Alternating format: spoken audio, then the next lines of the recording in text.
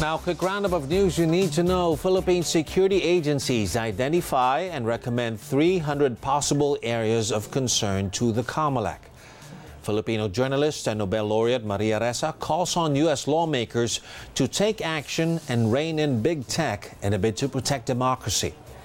The Philippine national government's debt climbs to a new high in February. And the National Vaccination Operations Center admits COVID vaccination in the Bangsamoro Autonomous Region in Muslim Mindanao remains a challenge. Those are the headlines. Keep it here on ANC.